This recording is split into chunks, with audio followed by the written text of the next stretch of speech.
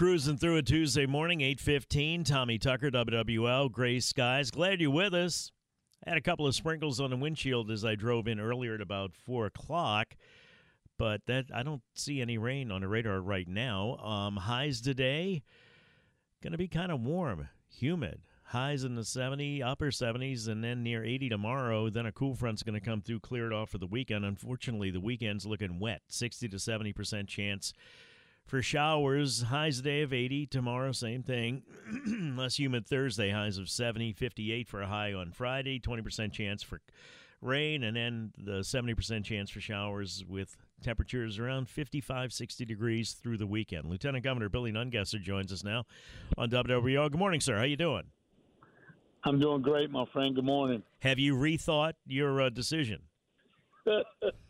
No, listen, I love what I do, and I'm excited about working hard to get us back to those record-breaking tourism numbers. And it was a tough decision, but I'm comfortable with it, and we're going to work hard for re-election. Tell me what you did yesterday. Yesterday, I went down to Houma and spoke to a group on Martin Luther King Day, and talked about the Civil Rights Trail, the work we've done, and the work we're looking to do to get more markers up across Louisiana, and really excited about that trail and what it's going to mean for tourism, what it's meant to Alabama and Mississippi, and those tours will continue into Louisiana as we promote the trail here in Louisiana. And you were in New Orleans with, was it something for Ruby Bridges? Yes, we unveiled the marker there. Incredible. You know, I can't imagine her mother walking her into that school. It wasn't that long ago, but to be the first Black to enter that school and to see how well that school's doing today and a model for educating these kids, it just, if you don't get a goosebump walking in there realizing what took place there, it was pretty special.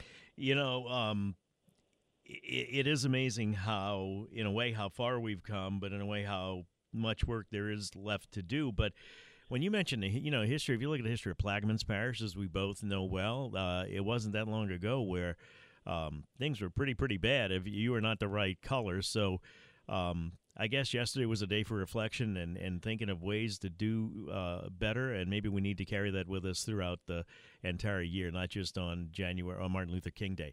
Tell me about, Billy, crime and the effect that it's having on tourism and conventions being booked, and what are you hearing? Because I would think once you get on the list of, or you get passed over, it's hard to get back on the list of places we're going to go.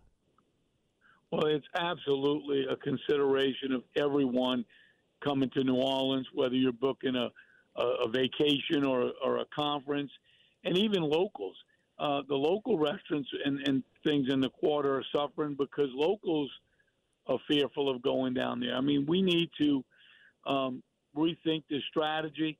I keep telling people these criminals that get slapped on the wrist, when we arrest somebody for carjacking or breaking in vehicles, those kids they caught breaking in at the Saints game, I'll bet you they back out on the street today.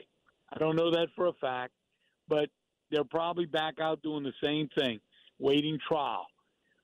We've got to start keeping the bad people in jail. I believe in rehabilitation, but you don't get out of jail until you're rehabilitated. Billy, we're letting people. I'm sorry. Go ahead, sir. Go ahead. No, we had Eugene. We're letting these same people going home over and over, and they're committing the same crimes. Eugene Green was on a couple of minutes ago saying that exact thing. New Orleans City Council member, NOPD, making 4,000 arrests. And if you look at the fact that it's a relatively small number of the population compared to the whole that's causing the problems, they have to be arresting the same people over and over and over. And that's craziness. What's the old thing about Einstein saying that if you're doing the same thing over and over and expecting a different result? Yep. And instead of putting the picture of the criminal in the paper, we ought to put the picture of the judge that let him out. And when we arrest somebody, we ought to tell the public, this young man was arrested 36 times and spent no time in jail. And yet he just beat a lady within an inch of a life. Yep. Those are the things that the public needs to know, because they'd be outraged if they knew how many times people arrested same crime before they spend any real time in jail. Totally agree. Let me take a break. We'll talk more with Lieutenant Governor Billy Nungesser, our friend, about tourism in Louisiana, what Mardi Gras is looking like, convention season, and so forth. If you have any questions or comments, 504-260-1870. Billy, I also want to talk to you about the Mid-Barataria sediment diversion, because we're going to have Mitch Jurisic on later.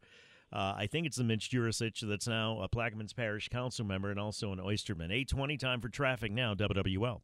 8:24 now, Tommy Tucker, WWL, talking to the Lieutenant Governor, great state of Louisiana, Billy Nungesser. Billy, what are you hearing about conventions and crime, and when you get on the bad side of it, it's hard to get back on the right side? Are you hearing that we're starting to drop out of favor because of the crime problem in Orleans Parish? Well, I haven't heard of any conventions canceling as of now, but surely we're on track that if we don't turn it around quickly, the negative impact is going to affect us for years to come. Because once you drop out of that rotation, it's hard to get back in it. So I'm glad the city council's addressing it. We've opened an office in the back of the Cabildo to help in any way we can. We've actually offered some tourism money to put friendly offices with a Louisiana vest and a radio to help assist police officers in some of the people that bother the tourists and to try to help. But we want to do everything we can to clean it up and make it safe. What would that look like, Billy? Well, we would offer some money to put some Louisiana Feed Your Soul vest on some people that would be friendly officers. They help tourists if they're being bothered by panhandlers, help shoo them away, seeing some type of crime. They would call the police. So they do it in other cities. As we looked at trying to help manage the quarter and make it safe, it would just be another set of eyes and ears on the ground, helping to try to clean up and make the quarter safe. It's something we've offered to the mayor. It hasn't taken place yet, but it's something we want to help invest and a small part we can play in trying to make any improvement we can. Any further development on your idea to make, what was it, the French Quarter a state park? What were you trying to do? Either a state park or a separate district where we can make it a state asset and manage it accordingly to make it, a focus of cleaning up that area and absolutely make it safe. Whether it's a state a park range on every corner, but the presence in the quarter has to be improved. And I realize the importance of keeping the whole city safe, but the tourism industry is so important to the economy.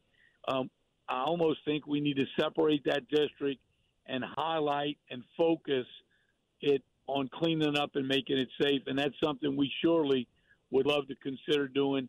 And I hope to continue those talks with the mayor and the city council. Surely it should be a state asset that's so important, the tourism in that quarter, to the whole state and the whole tourism industry as a whole. So we want to make sure it becomes a shining star that it ought to be. One thing always astounds me when I travel and I come back is the garbage that is all over the place in the streets and everywhere else. I was in a parking lot the other day. It looked like somebody had a picnic and just threw the stuff right out of the car window. Why in the hell is Louisiana?